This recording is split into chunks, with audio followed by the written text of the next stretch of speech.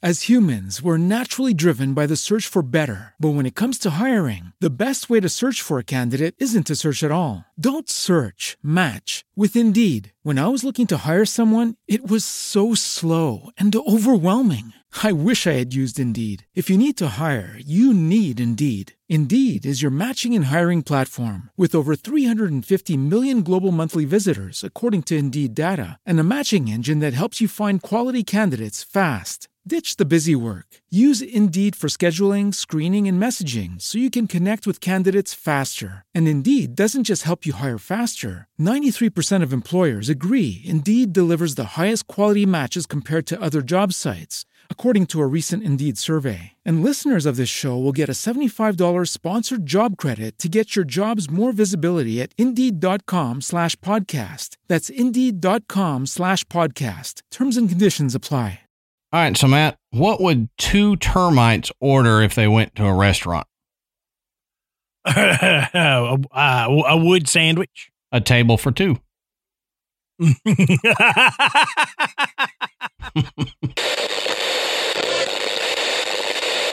Good.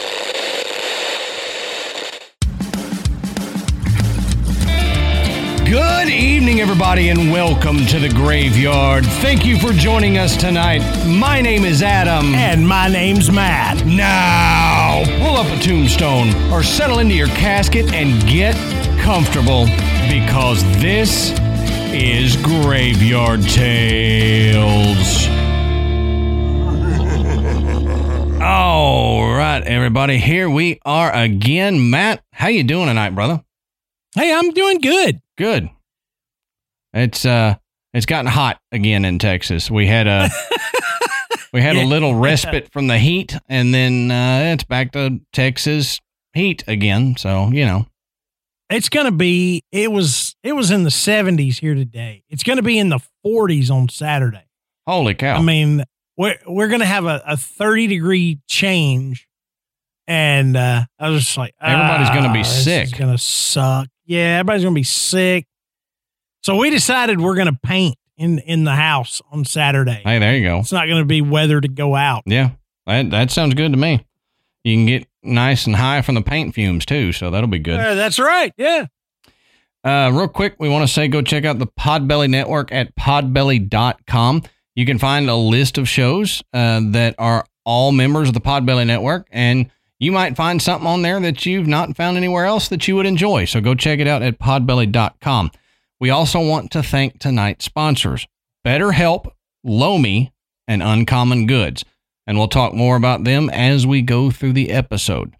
If you have not joined our Patreon, go over to patreon.com/graveyardtales and sign up. You can choose one of the three levels that we've got. Our $10 a month patrons get to see the video versions of us recording these episodes, plus the video versions of our bonus episodes that we put out. And we think, like Matt was saying once before, it would be a good Christmas gift. Oh, yeah. Yeah, if you've got a graveyard member that's on your Christmas list, this is a great thing. You're giving them bonus episodes, bonus access, I guess, with the video, and along with the all the flubs and mess ups and us redoing stuff, you get to see that. So, yeah, I agree. I think it's a great Christmas gift. So once you do all that, you can give us a rate and review as well. That would be very helpful. Now, this Graveyard Tales episode is sponsored by BetterHelp. So, Adam, with the holidays coming up, it's a hectic time, and a lot of times we neglect our health around this time. You get the sniffles, you just keep going, you get tired and exhausted, you're just pushing through because there's parties to be held and there's presents to get, decorations to put up, and you just exhaust yourself. But oftentimes what we don't think about is how this affects our mental health. That's a good point. And how you feel. And the holidays can be a really tough time for folks. So, I mean, life doesn't come with a user's manual.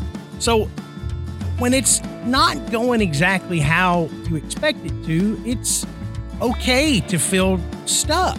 Yeah. And, getting around little challenges can really make you feel unsure.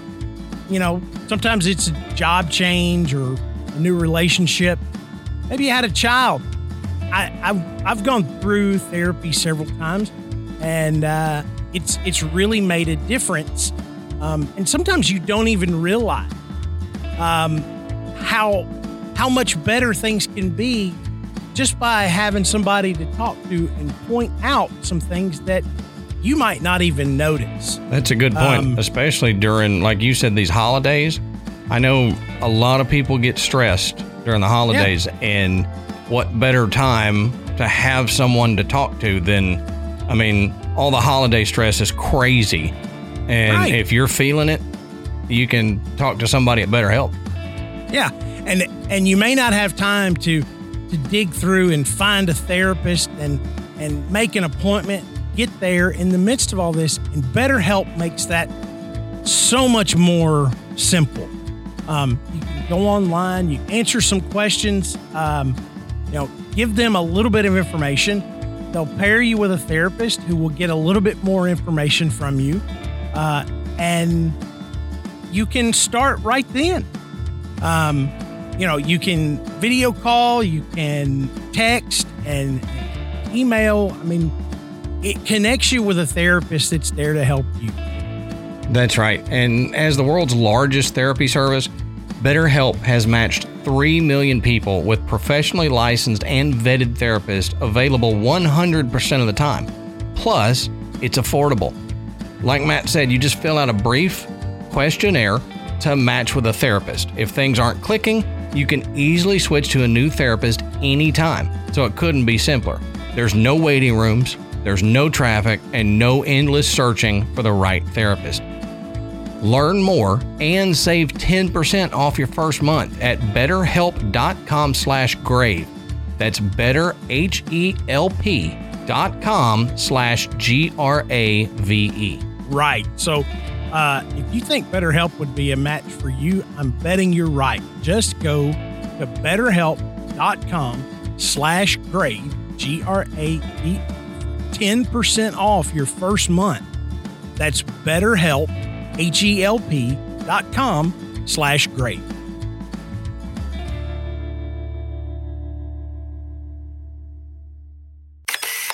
We'll stop with the housekeeping, Matt.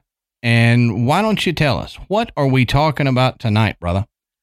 Okay, so tonight we're going to head out west and we're going to take a look at the Laredo Chapel in Santa Fe, New Mexico. Now, this is a little bit different because the chapel is not haunted, but it has something that is very unique. The staircase that accesses the choir loft in the chapel has a very unusual backstory. Well, and origin story per se. Yeah, origin story. And it also has a very miraculous construction, according to some. So we're going to talk about what is so unique about this particular staircase and the fact that it sits in the Laredo Chapel, and go into the story behind it. I think you're gonna find it pretty interesting. Yep. I remember when I first heard about it, it really interested me because of the mysteries. And, I love history. And so when there is a mystery like this in history, it's fascinating because we still don't know. It's not something that, it was a mystery, now we found out. We still don't really know. So let's get into some of the background and the history of the place and everything. Like we always say, go check our sources. Down at the bottom of the show notes, you can find where we found the information. Now, as we always do, we need to first look at the area. We need to look at New Mexico and Santa Fe, New Mexico, before we look at the chapel itself.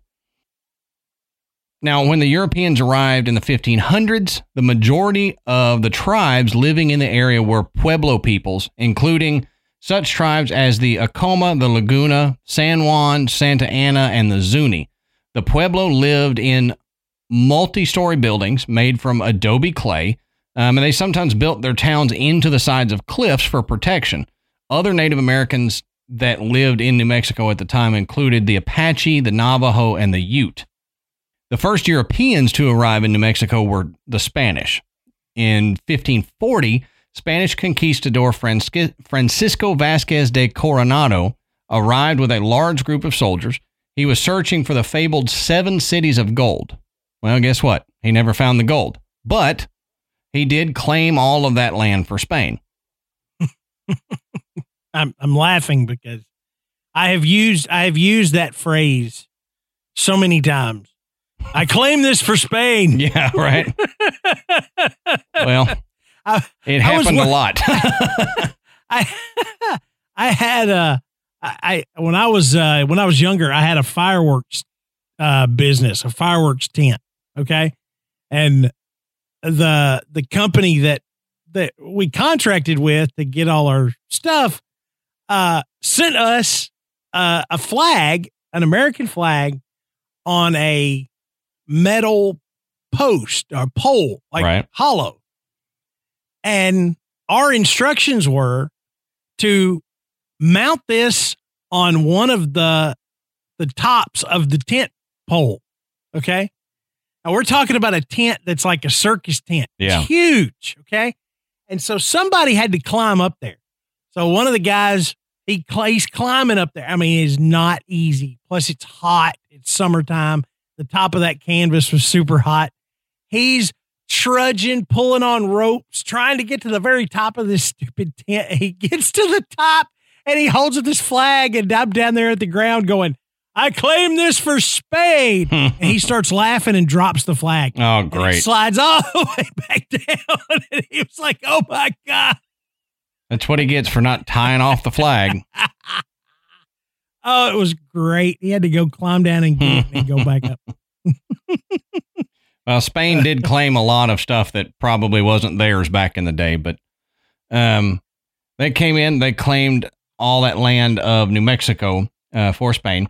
Now, in 1598, New Mexico became an official colony of Spain. The first capital was San Juan de los Caballeros. The Spanish built Catholic missions throughout the region where priests taught the Native Americans about their religion. They tried to force the Native Americans to become Christians. Well, in 1680, a Pueblo leader named Pope led the Pueblo in a revolt against the Spanish, known as the Pueblo Revolt. You can read about that if you're interested. They did manage to push the Spanish out of New Mexico for a short while, but the Spanish soon returned and took it back.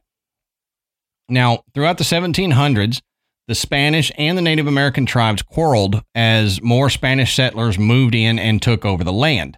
In 1821, Mexico became independent from Spain. So New Mexico was a province of Mexico, and because it was close to the United States, New Mexico established trade along the Santa Fe Trail, which we've discussed before, to the state of Missouri. The Santa Fe Trail became one of the major routes for people traveling west from the United States. Now, in 1846, the Mexican-American War began over a border dispute between Texas and Mexico. After the United States won the war in 1848, they gained control of New Mexico through the Treaty of Guadalupe Hidalgo. Now, New Mexico became a U.S. territory in 1850. Now, during the late 1800s, keep the 1850 in mind because that comes back up here shortly. During the late 1800s in New Mexico, there were few lawmen, and some of the towns in New Mexico became known as places where outlaws, gamblers, and horse thieves lived. And the most famous outlaw in New Mexico at the time was Billy the Kid. Just thought that was interesting. You don't think about New Mexico necessarily when you're talking about the Old West. Yeah, the Wild West or whatever. Yeah, but it was. I mean, go back and watch some old Gunsmoke and Big Valley and shows like that. And they talk about, going down to New Mexico, or you'll hear them refer to Old Mexico. Yeah. Yeah. They got to, they're on the run and they got to get to Old Mexico.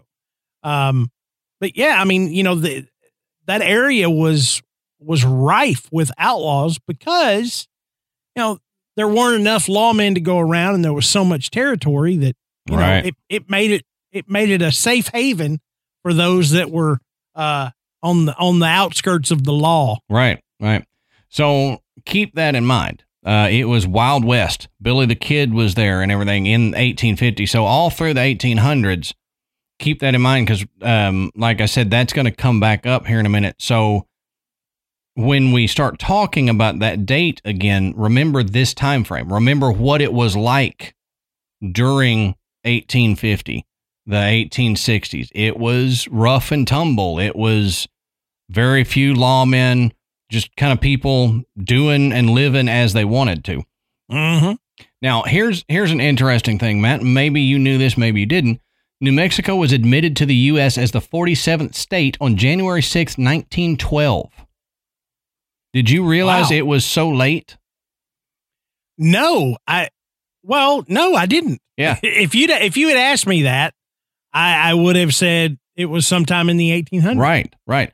And that's what I thought, was that it was sometime in the 1800s. And it's just fascinating how late we got some of the states folded into the United States. 1912 seems like pretty late for getting states, but I mean, you think about it, New Mexico just celebrated their 100th anniversary 10 years ago. Yeah. You're right. It's a young state. Mm-hmm. It just doesn't register when you first think about it. Right. Now, because it was so remote and sparsely populated, it actually became the center for development of the atomic bomb during World War II. So let's touch on that a little bit more. On July 16th, 1945, the world's first atomic bomb was tested at the Trinity site in central New Mexico. The bomb was the creation of the Manhattan Project, which had been commissioned to build a nuclear weapon in 1942 after receiving intelligence that Germany was developing an atomic bomb of its own.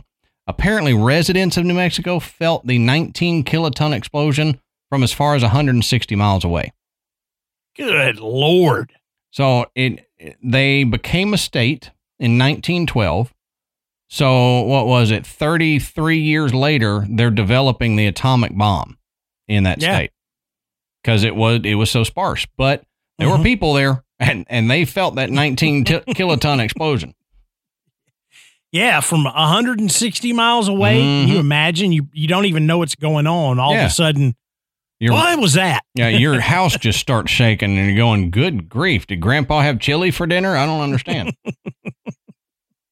Now, the Spanish language spoken by close to 250,000 people throughout New Mexico and southern Colorado is actually an ancient dialect that is largely Castilian in origin. So it's not exactly from it's not Spanish from that we know of Spanish. It's a different dialect. Yeah, it's not Spanish proper. Yeah. So. Now, obviously, we have to say that Area 51 is there, and that's really all I'm going to say about Area 51 in this episode. We don't need to go. Yeah. But Area 51 is in New Mexico, and so is the Laredo Chapel. Now, White Sands National Park contains the largest gypsum dune field in the world. The results of water evaporating from transitory lakes with high mineral content, gypsum deposits are windswept into picturesque white sand dunes spanning 275 square miles. Now, I went there as a little kid.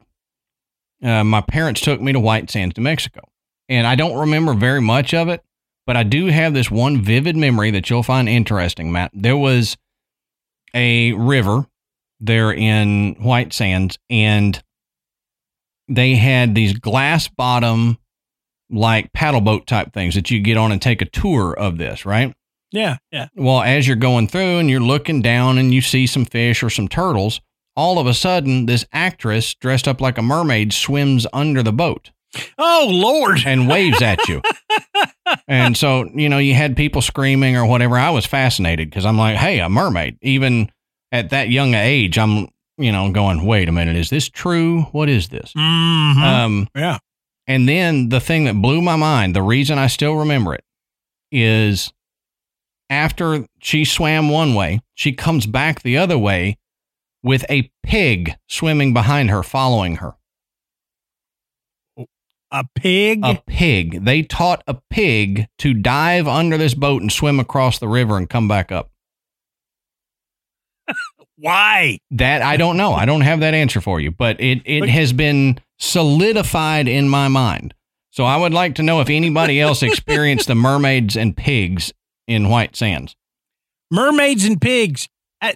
Tonight may absolutely be the first time that mermaids and pigs have ever been said. Probably. in the same sentence. Yeah, especially. Except for the people that were sitting around coming up with ideas for that tour and go, okay, so what if the mermaid swims back with a pig? Right. That would blow people's minds, man. Let's do it. So either that was a really weird tour that has been burned into my memory, or we somehow ended up in Area 51, and that's the screen memories they gave me for what I saw. Like I saw aliens and they showed me a mermaid with a pig swimming behind it. One of the two. But if you ever did that tour, I would like to know that I'm not entirely crazy. Aqua pig. Yeah. Aqua pig does whatever an aqua pig does.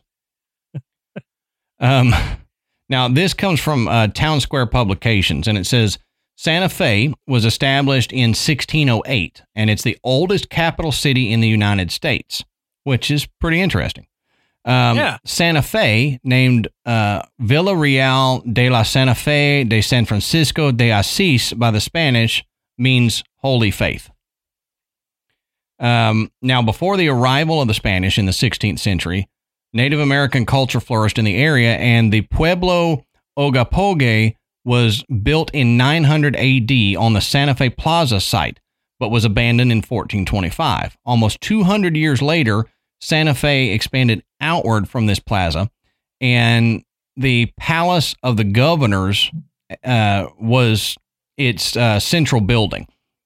Now, the Pueblo Indians regained control of that land in 1680, like I was saying, during that Pueblo Revolt, but authority returned to the Spanish in 1692. So it wasn't very long that the Pueblo had run the Spanish out.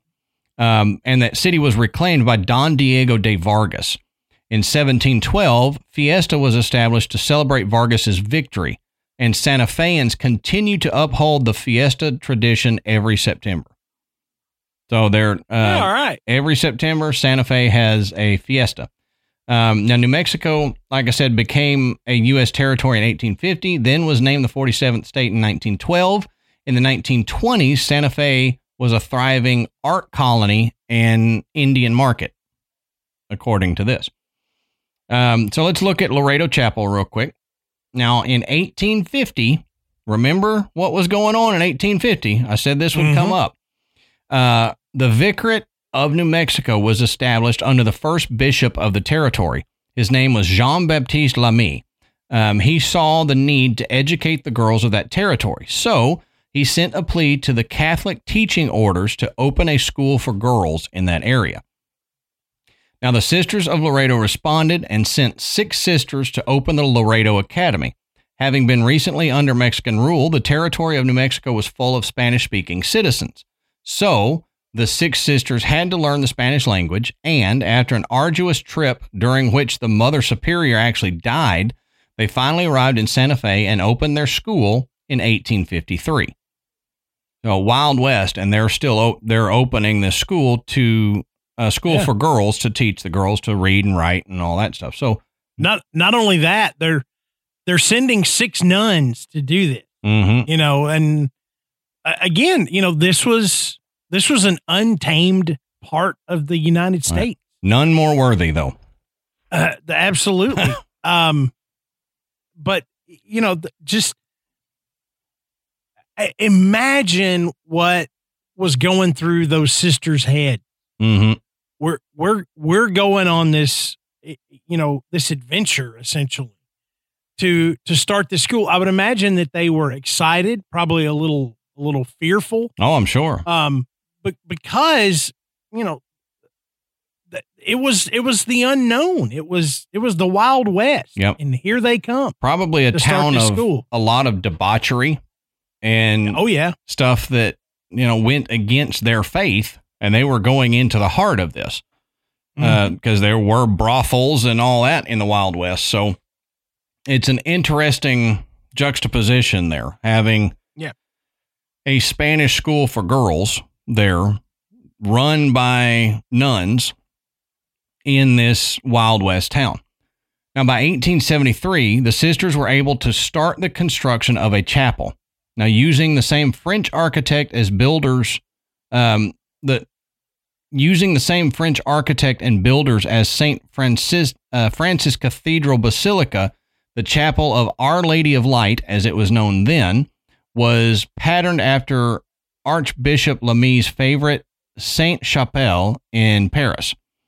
With its Gothic-style architecture, the chapel stood out, sitting amongst all these small adobe buildings that were surrounding it back then. So you got to think, it's mostly adobe in that area, and they're building this Gothic-style chapel. Right. But, unfortunately, the architect died before access to the choir loft was built. Yeah, so they realized, hey, we've got this really awesome choir loft, and we have no way to get up. They're having a rappel up there, throwing grappling hooks and stuff to get the sisters up there. Right, and so the first solution was, we'll use a ladder. But the sisters weren't all that interested in climbing up and down a ladder to get into the choir loft. I'm sure. So they decided that they needed a staircase. But it wasn't so much that having another carpenter build a staircase to the choir loft was a problem. The problem was the particulars that the nuns placed on the job. Okay. The notion of constructing an ordinary staircase up to the choir loft was apparently rejected because it would have limited the available seating in the chapel, and it wouldn't have looked very nice. Right. So they wanted something that was going to be aesthetically appealing, but functional. So sometimes those two things don't always go together. Yeah, exactly. So builders were called in, but no one could really provide what the nuns envisioned for the chapel. So the sisters began to pray a novena to St. Joseph, the master carpenter, to provide them an answer. Now, here is where the legend kicks in. So the prayers continued for 9 days when a mysterious man arrived at the chapel with a set of modest tools. He told the nuns that if they agreed, he would be able to construct them a staircase that met their specifications. The man told them all he needed them to provide were a couple of tubs of water and privacy. Now, the sisters going into the chapel to pray would see the tubs with wood soaking in them, but the man always left while they said their prayers and would resume work when the chapel was free. Now, there are some who say that the circular stair, which stands there still today, was built very quickly. Others say that it took quite a bit of time. Of course, you got to realize if you believe the story, it was built by one man. Right. So that's going to take a minute. But they did get the stair. He did get the staircase built. And it's in a double helix design without support of any kind and without a single nail or screw. Which is incredible. Right. Now, the floor space used was minimal, and the stairs added a sense of beauty to access the choir loft. So it was wonderful. The sisters loved it. They were overjoyed, and they planned a fine dinner to honor this carpenter. But they couldn't find him. Yeah. Nobody seemed to know who he was, where he lived, or anything about him. They actually went and checked lumber yards to see where maybe they could find out who purchased the wood. But there were no bills for the Sisters of Laredo. So they couldn't even find who sold him the wood. Now, skilled men went in and inspected the stairs, and none of them knew what kind of wood had been used. And they just knew that it wasn't indigenous to that area. Now, the nuns actually ran advertisements for the carpenter in the New Mexican and never got a response. That's weird. So he didn't collect any payment, any credit. He just built this amazing staircase for these nuns and left. That's incredible. So the nuns and those that were devout believed that it was Saint Joseph himself who came and built the staircase. That's a pretty great story. Yeah. And, sometimes legends and stories like that, they get changed, they get embellished over time. And then you begin to wonder, well, is it really true?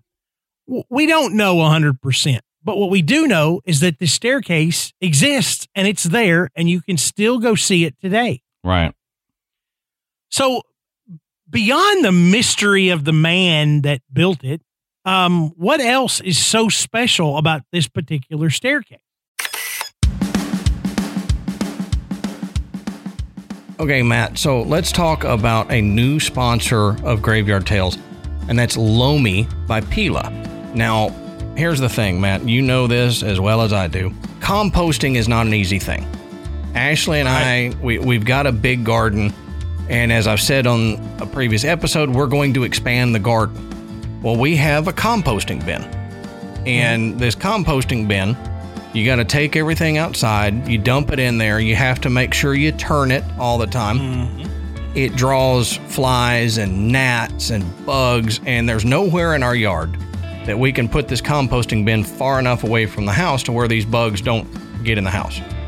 Right. And it stinks. If you've ever had a composting pile, you know how much it stinks. That's why I am so ecstatic about this Lomi. And I have to say, we wholeheartedly endorse Lomi because it is a countertop composting bin that you can put all your food scraps in, minus, don't put hard bones or avocado pits or anything like that in there.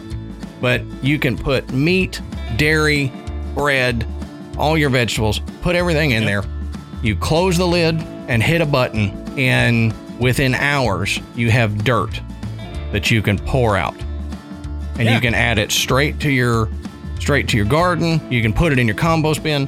If you don't do any of that and you just want to reduce food waste going in the trash, you can just then dump that dirt into the trash. It's amazing. We have used this thing every day. It gets run every day. It uses a low amount of electricity, so you don't have to worry about electricity spikes. Yeah. I mean, the Lomi is absolutely amazing. I've never seen any product quite like it, and I've never been more pleased with a product that did what it said it would do. Mm-hmm. I mean, we got so excited and immediately put it to use. Oh yeah, it's incredible, and all of our food scraps just go right into the bin. And like Amanda says, if I'm not making dirt when we go to bed, then I'm missing out. Yeah, that's true. I mean, we absolutely love it. We have less garbage, but we have less food garbage. And, I have a teenager, multiple teenagers. So there's food scraps galore, and we can just put them in the Lomi. Well, that's the amazing thing is you can scrape your plate straight into the Lomi. And if you know anything about the regular composting bin, you can't put meat or dairy or starches in there like breads because it takes so long to break down that it'll rot and it'll ruin your soil. Well, with the Lomi, everything is so quick, it happens within hours that you can put any food product. I'll tell you, I scraped a half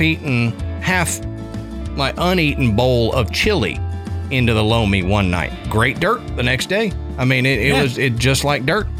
And I have to be honest, I was kind of skeptical when I first saw the ads about the Lomi. I was like, there's no way that this could work as well as they say it does. I'm here to tell you, it works better than they say it does.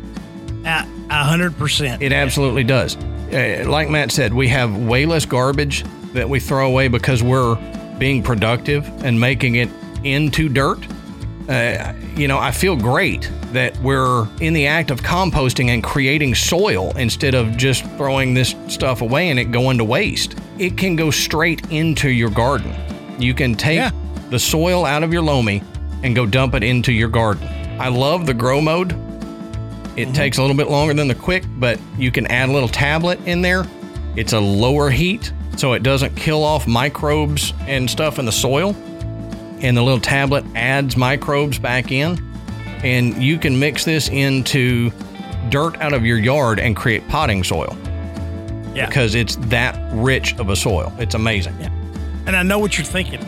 I'm going to have a composter in my home. Well, let me tell you something. Not only does Lomi not stink, it doesn't smell at all. Oh, yeah. Yeah. It doesn't smell at all. We got right up there close to it. And you can't smell a thing. And it's no louder than running a fan. Yep. And you don't even notice that it's there. And the smell thing was incredible. I intentionally left food in there, the chili that I spoke of. We left it in there for nearly a week when I first got it because I wanted to test the smell factor of it. You get up near it, when that lid is on, you cannot smell it. It's got 2 activated charcoal filters in there to keep the smell down, and it seals tight. Your room does not smell. It is incredible. Right. And if you do like Amanda does and run it every night, you don't even have to worry about that. That's right. That's right. Start it before you go to bed. When you wake up in the morning, you've got dirt that you can put to use. So if you want to start making a positive environmental impact or just make cleanup after dinner that much easier, Lomi is perfect for you. Head to Lomi.com, that's LOMI.com/grave, and use the promo code GRAVE, GRAVE, to get $50 off your Lomi. Yep, that's $50 off when you head to Lomi.com/grave, GRAVE, and use our promo code GRAVE at checkout. Food waste is gross. Lomi is your solution. And with the holidays just around the corner, Lomi will make the perfect gift for someone on your shopping list.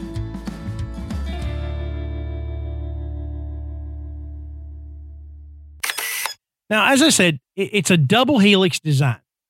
The staircase has 2 complete 360-degree turns with no center pole for structural support. So if you've ever looked at a spiral staircase, you'll notice that there is a main pole that will go from floor to the top of the stairs. Mm-hmm. And the staircase is kind of built around that. Right. The staircase in the Laredo Chapel doesn't have any such pole. The entire weight of the staircase rests on the bottom stair. The banisters were added about 10 years later due to the difficulty of climbing the tall tapered stairs without a railing. And the underside of the stairs were originally open. Can you imagine that? You're going up those crazy steps, no handrail, and between the steps is open. No, that my fear of heights would kick in. I'd ruin the staircase peeing the whole way up.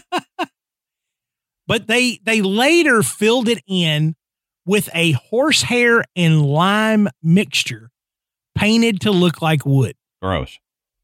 Gross. Absolutely gross. Why? It's like, we're not going to use any wood. Let's mix this horsehair and lime, and horsehair and lime. That's a new Snapple flavor, I hear. I think it is. Yeah. It's not selling very well, but they're trying. It's one of their holiday flavors. That's right. Hey, speaking of holiday flavors, have you seen the holiday flavor of Red Bull? No. It's fig apple. Yeah. Red Bull in and of itself is bad enough. I don't know why they have to flavor it. It's not going to get any better. Listen, the strawberry apricot one that came out this summer was pretty good. Really? The fig apple, I think you'll be okay. if you can't get your hands on it. But you can, it's everywhere. Anyway, I digress. Okay. So it's also important to note that the staircase has 33 steps, which was the age of Christ when he was crucified, which also kind of speaks to the miraculous allure of the chapel. Right. Okay. 33 steps, Jesus was 33, it just, all those things go together. But let's look a little bit further into the mysteries behind the staircase. First of all, construction of a staircase like this takes skill. And the fact that an apparent drifter just happened to wander into the chapel with the understanding to create such a structure is oddly coincidental, to say the least. Mm-hmm. Okay. That this mystery man built the staircase alone is downright bizarre. Yeah. I mean, that how could you even begin to build a structure like this without some help? Another set of hands at least. Mm-hmm. But according to the story, that's exactly what happened. Now, Greg Chamberlain of Stair Builders Star South Incorporated of Eatonton, Georgia, said, quote, "We all like to think we create creative stair designs and nice curved staircases, but to think how they did it that long ago and still attain the same quality is breathtaking." Now, of course, this type of construction would be performed with a crew along with modern tools today. But in 1878, without the aid of sophisticated tools and workers, it was a much more daunting task. Oh, yeah. Okay. Now, skeptics like to point out the fact that the original staircase was not all that miraculous in that it really wasn't all that safe. We already said it didn't have a rail. Mm-hmm. Okay. And it was a pretty steep climb and descent. And it frightened the nuns so bad that they would come down the stairway on their hands and knees. Huh. Yeah. So they didn't want to climb a ladder. Now they're climbing the stairs like a ladder. Yeah. But also the helix shape of the staircase acts exactly like what it resembles, a big spring. And a lot of visitors to the chapel reported that the stairs moved up and down as they walked on them. And that's kind of by design. I learned that it was meant to do that. That's part of the structural integrity. Right. Is the flexibility, it gives it that strength by allowing it to give a little bit. I mean, think about like a big tall building that is, it's got supports that allow it to sway in the wind. Mm-hmm. Because if it was stiff, it might just snap. Okay. So very similar, it had some give to it.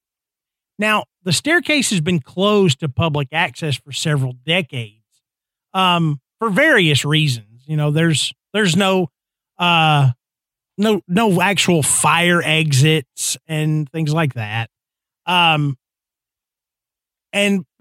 given for the closure at different times, the lead investigator who looked into the staircase was a man named Joe Nickel. He said, there's a reason to suspect that the staircase may be more unstable and potentially unsafe than some realize. So, Joe Nickel was essentially saying, okay, yeah, this staircase is beautiful, but it's been standing so long because they don't let anybody walk on it. If they did today, it would probably just fall apart. So he's like, maybe. Why would a miraculous staircase be so unsteady that you had to just completely prevent it from being used? Yeah, I get where he's coming from, and that is true. You kind of have to take Joe Nickel with a grain of salt. You do. Because it's Joe Nickel. But I think that doesn't detract from the obvious, quote, miracle of this is the random dude who could build this by himself. Exactly. Yeah, it may be sturdier if he'd have had a team, but he just showed up out of the desert, out of the Wild West, and built this beautiful French style staircase in New Mexico, and then just disappeared. Yeah. But, if you look at the Laredo Chapel website, that spring action that made people feel like that the staircase was unsteady, it was intentional. It's the way you had to design it. Mm-hmm. For it to stand on its own without supports, right. It's got to do that. Right. It's got to give. So, Nickel observed when he visited Laredo in 1993 that the structure included an additional support, an iron brace or bracket that stabilized the staircase by rigidly connecting the outer stringer to one of the columns that supports the loft. Now, Nickel concluded it would thus appear that the Laredo staircase is subject to the laws of physics, just like any other. But there's something interesting about these brackets, okay? The two small brackets that Nickel is referring to can be seen on the outside connecting the stairs to the column. Now, these brackets and a pillar were added in the mid-20th century in order to provide more support and protect the staircase from negative effects due to vibrations from passing cars and trucks. Unfortunately, rather than helping the structural integrity of the staircase, the modern brackets damaged the sides of it by preventing the natural spring-like movement of the staircase while it was in use. Right. So again, somebody comes in and they said, well, we got to make this more steady. People are complaining that it's moving up and down. So we're going to put these iron brackets up and fasten it to this pillar, this post. We're also going to build another pillar so that it's a little bit more secure. And lo and behold, they mucked it up. Okay? Yeah. Eliminating that spring-like motion actually damaged it. Mm-hmm. Okay? To the point that they really, that's another reason why they had to completely close it off to anybody being able to walk up and down it. Now, Seattle-based stair design consultant Sean Chrisman said the structure bears distinct French design qualities that he has seen in books. Now, Chrisman said he thinks it took at least a year and maybe two for one person to build these particular stairs. And I said, that's a big task.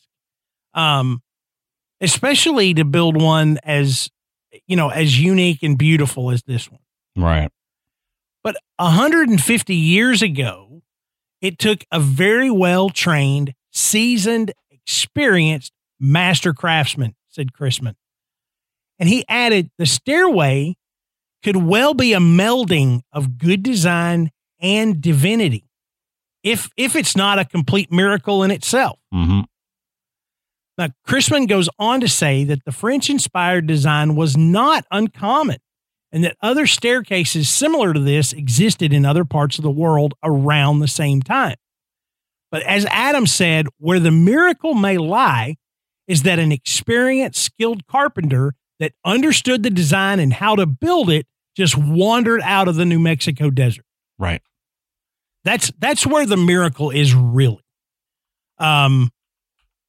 Because the resources he had available to him were, saying they were limited is an understatement. Okay. So he had minimal tools to work with. He apparently had zero assistance.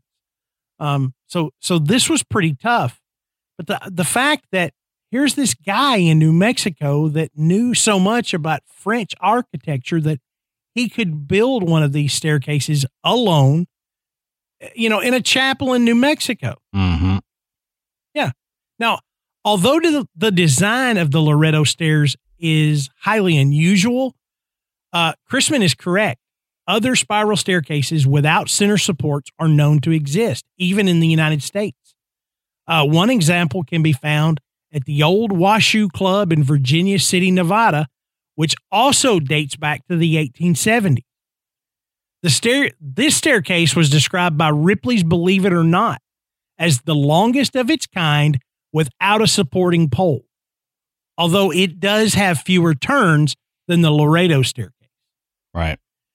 And that makes me wonder, man, I wonder if this guy left and went to Virginia City, Nevada, and built another staircase. And it's possible, it would be something to maybe look into to see if there's multiple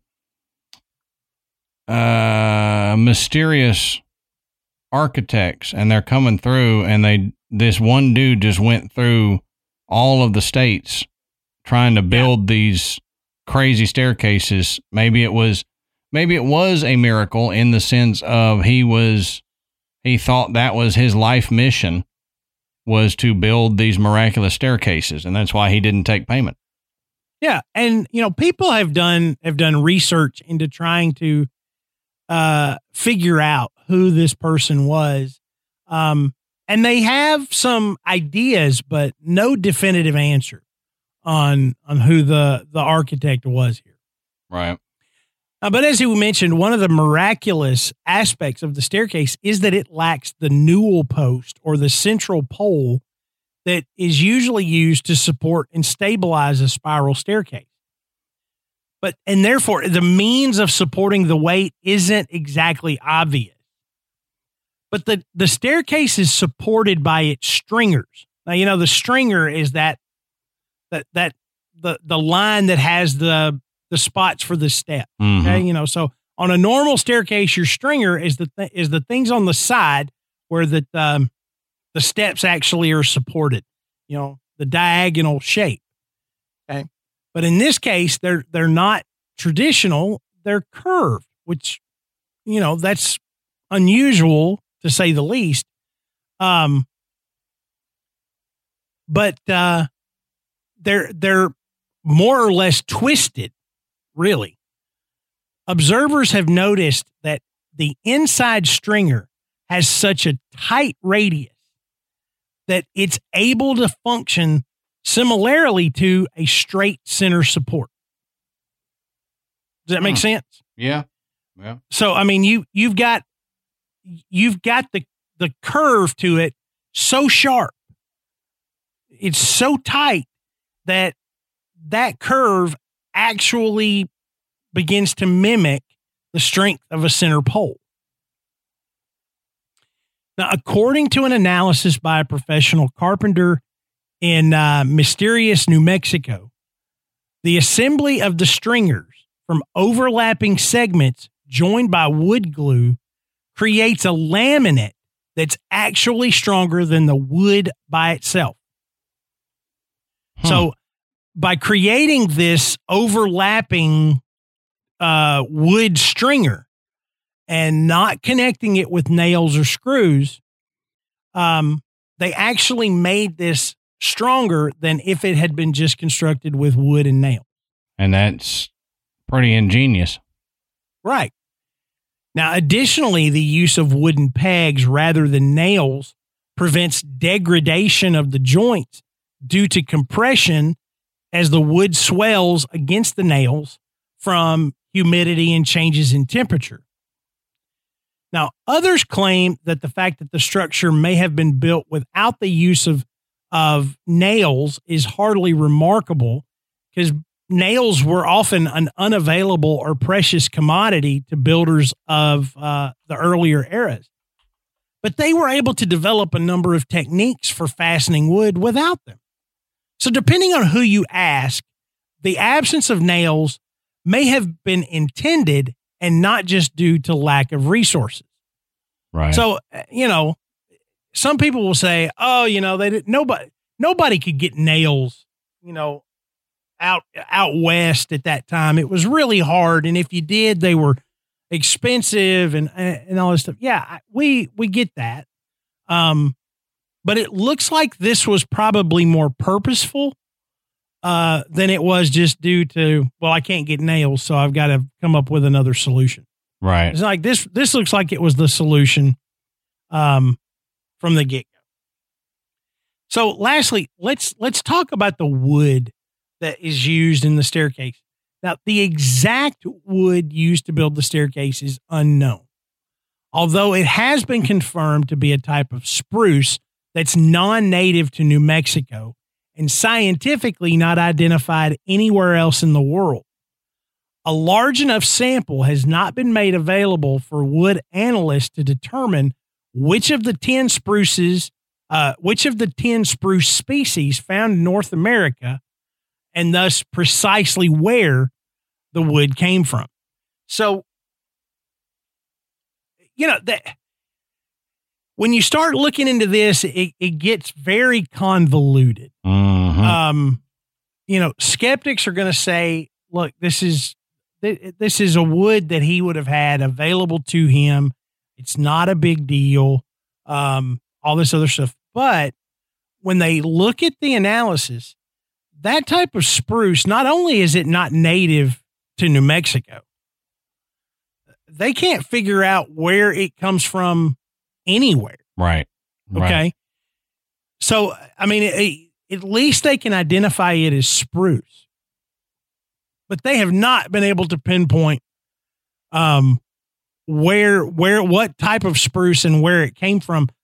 And, the chapel is just not readily handing out chunks of this miraculous staircase for them, right. For them to look. And so that makes some people go, oh yeah, they don't want their miracle tarnished by somebody analyzing the wood and figuring out, this is what it is. And it was everywhere. So that, again, in my opinion, it doesn't matter. No, I think it doesn't matter. They don't want to hand out chunks of the wood because they don't want their staircase falling down.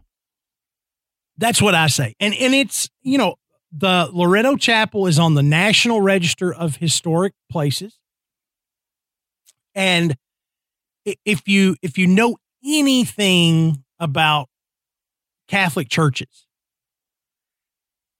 the structure, the items, everything that has to do with those buildings is sacred. Right. And they're not just going to go lop a chunk of wood off of this staircase that they believe had a miraculous design just to satisfy somebody's curiosity.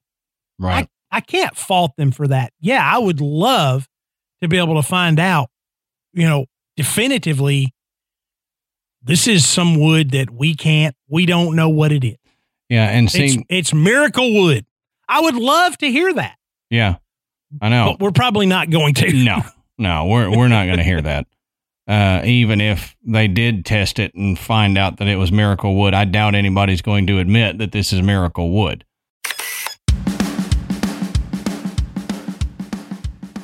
Oh, Adam, we're here at the holidays again. Again. And one of the things that I enjoy and loathe at the same time is holiday shopping. Oh, yeah.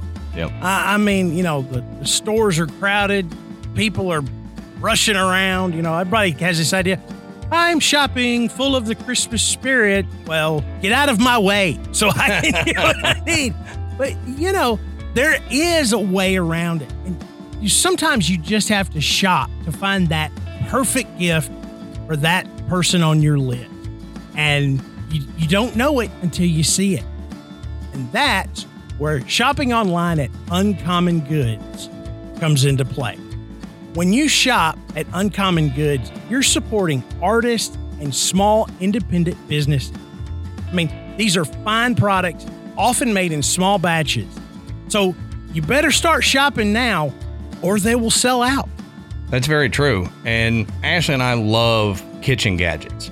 Like it may be something we can't stop buying is kitchen gadgets.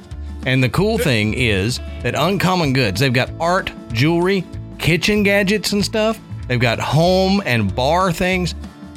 And they got something for everyone. And it's not the same lackluster gifts that you'd find in a store within town. It's unique, individualized stuff. And I tell you, we bought a puzzle. We are puzzle fanatics, jigsaw puzzle fanatics. And you think, you bought a puzzle? You can buy a puzzle. Okay, their puzzles are incredible. The one we got, we added text to it. So it has our names on buttons within the puzzle. So that's something you can find is, oh, hey, there's my name. There's Michael's name. There's Ashley's name. And they've got 3D puzzles. They've got puzzles that aren't just square. So if you're into puzzles, they've got you hooked up. Plus kitchen gadgets, if you're like us, or anything.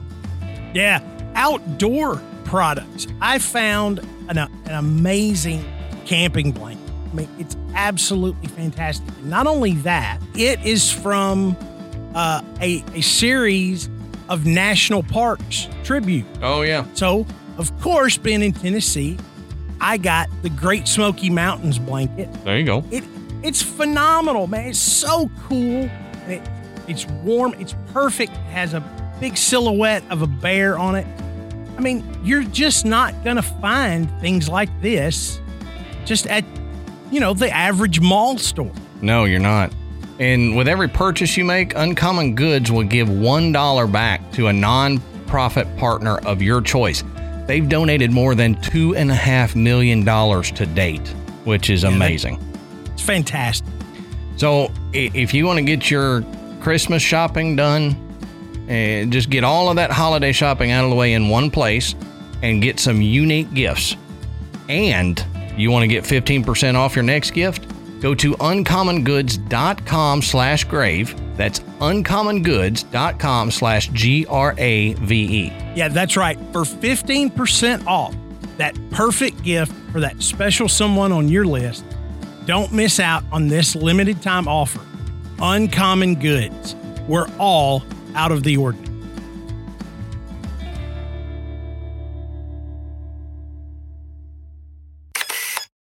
Let's say, okay, they did test it and they find out it's spruce, but it's not New Mexican spruce.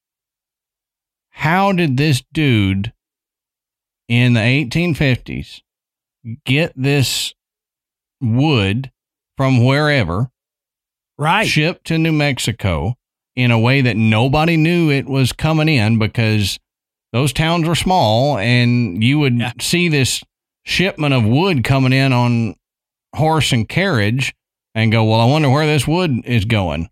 Go talk to people. They'd tell you where it came from. I mean, it wouldn't be a secret. So if it's not wood from just down the road, where did he get this wood? How did he get it to New Mexico? How did he do it without anybody knowing? Mm-hmm. It's still, if you even said it was, we found that it's Oregon spruce or it's from Canada. Okay. Well, it's still miraculous to me that he was able to get that much there and nobody know about it. Exactly. So in researching this, I found it humorous that so many people, they tried to poo-poo the idea that it had miraculous construction, but that everything they come up was like, well, it's not that. Well, this is okay. Everybody who's been doing this, it doesn't matter because it still doesn't fit. Right. Okay. The French had similar design staircases. Okay. Then why in the world would a guy that's wandering out of the New Mexican desert have, like I said, not only the knowledge of French architecture, the skill to reproduce it? Exactly. Okay? And even if he didn't have just rudimentary tools, even if he had more skilled tools, this was still something that was way more than a single person could accomplish. Right. At the level that he did. So I think when you look deeper, when you look below all of the naysayers, all of the skeptics, you begin to see where the true miraculous aspect of this staircase comes from. Mm-hmm. You know, it didn't just magically appear there. You know, it was built. It's still there. You can go and see it. You can't go up and down it, but it's still standing, and it's absolutely gorgeous. Mm-hmm. I mean, you look at this thing and the design, the more you look at it, the more you think, wow. I mean, that is just, it's amazing. And it's amazing even if somebody told you, hey, it was a whole crew that built this thing. So they did a fantastic job. Yeah, right. Yeah. Right. I mean, so sometimes I think people get wrapped up in the miracle thing. You know, yeah, I mean, you know, it's not turning water into wine or feeding 5,000 with, you know, loaves and fishes. Mm-hmm. But it's still pretty incredible that this thing was built at the time it was built, and at the level of skill. You know, to me, yeah, okay, that's got a miraculous quality to it. Yeah, yep. But you know, deep down, I kind of wish that. I hope, I'll say, that the quote miracles attributed to it are real, that it's an unknown species of wood that we can't figure out where it is, that this dude was sent because of prayers. And, you know, I hope that's the case, but yeah. We don't know it. We probably never will know. And it's fascinating to me. And that's why I have been fascinated with this Loretto Chapel for a while in this staircase, because of all the question marks around it. Yeah. Sure, there's question marks in history. I get it. But you've got still a tangible thing there. And there's still so many question marks. It's not like, well, they said this staircase was built, but we haven't. You know, the staircase fell down in 1904, so we don't have any way of looking at it or anything. It's still there. And you've got, like you said, there's stair builders that, who knew there was a stair builder convention, but there is one. Right. I guess there's a convention for everything. But they look at it, and even some of them are like, well, you know, miracle or not, it's pretty incredible that this thing was built when it was built and how it was built. Mm-hmm. Yeah, it is incredible. And go look at the pictures. Yeah, you'll just be blown away. I know I was just at the beauty and the design of this. And then when you learn the history of it, it makes it even more amazing. But this is where we ask you guys, hey, what do you think? I bet we've probably got some listeners that have either they've been to Santa Fe, either know about the chapel, or they may have even toured it and seen it firsthand. I mean, the chapel nowadays is connected to a shopping mall and a hotel. Yeah. So I mean, there's modern amenities. It's not stuck way out in the desert. And it draws a lot of people. Weddings and everything there. I'll tell you what, they've got a pretty incredible gift shop too. Yeah. We were looking through that. You and I were, when we first started talking about doing this, we went to their website and we're like, I want one of those. I want one of those. They got some cool necklaces there. Yeah. So really, really neat items. But you guys think it was a miracle? Do you guys think that maybe Saint Joseph did arrive as an answer to these sisters' prayers, and construct this amazing staircase? Or maybe not. Maybe you think, this was probably built by a very skilled carpenter, who knew exactly what he was doing. Yeah, maybe so. A skilled carpenter turned vagrant in the that's right 1800s. Come wandering in with a burrow and is like, I can build your staircase. Yeah. It would become a Disney movie or a Pixar movie. They can do it. And just some random traveler comes in. He starts singing a song about staircases as he walks through New Mexico. And they're like, oh, hey, we need a staircase. And it'd be a great Pixar movie. The Laredo Chapel staircase. Hit me up, Pixar. We'll work together. But let us know what you think. And the best place to do that is in our Facebook group. We call it The Graveyard. Well over 6,000 members. Mm-hmm. It's one of the most active groups that I've ever been associated with. It's wonderful. It's a safe place for people to come in and share their stories of, paranormal activity or little oddball things or jokes or whatever. A ton of some of the best weirdos out there. No doubt. They're our kind of weirdos. We love it. But you can also check out our website, which is graveyardpodcast.com.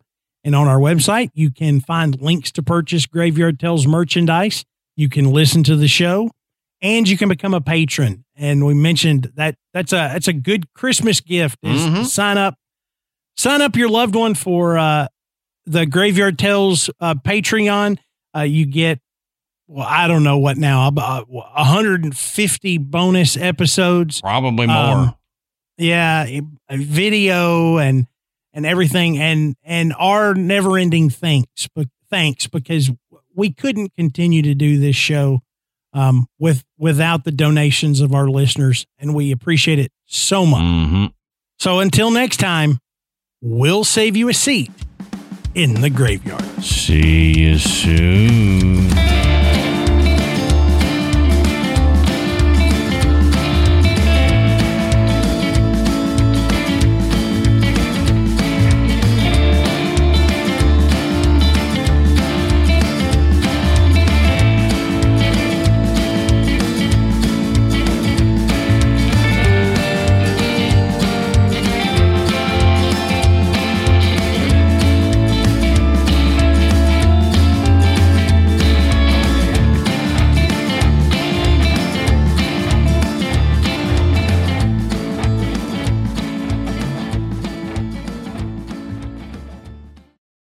As humans, we're naturally driven by the search for better. But when it comes to hiring, the best way to search for a candidate isn't to search at all. Don't search, match with Indeed. When I was looking to hire someone, it was so slow and overwhelming.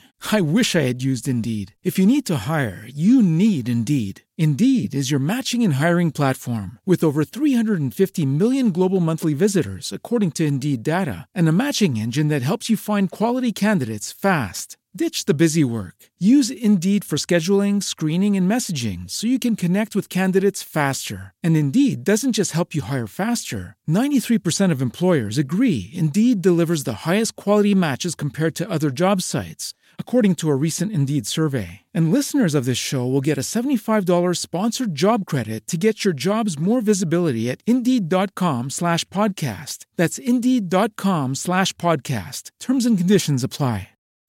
Swimsuit? Check. Sunscreen? Check. Phone charger? Check. Don't forget to pack the 5-Hour Energy. It fits great in a pocket or carry-on, and the alert feeling will help you arrive ready for anything. Now get 20% off when you use code 5HETRAVEL at 5hourenergy.com. Expires April 30th. One-time use only. Not valid with other discounts. Remember, visit 5hourenergy.com and use code 5HETRAVEL to save 20%.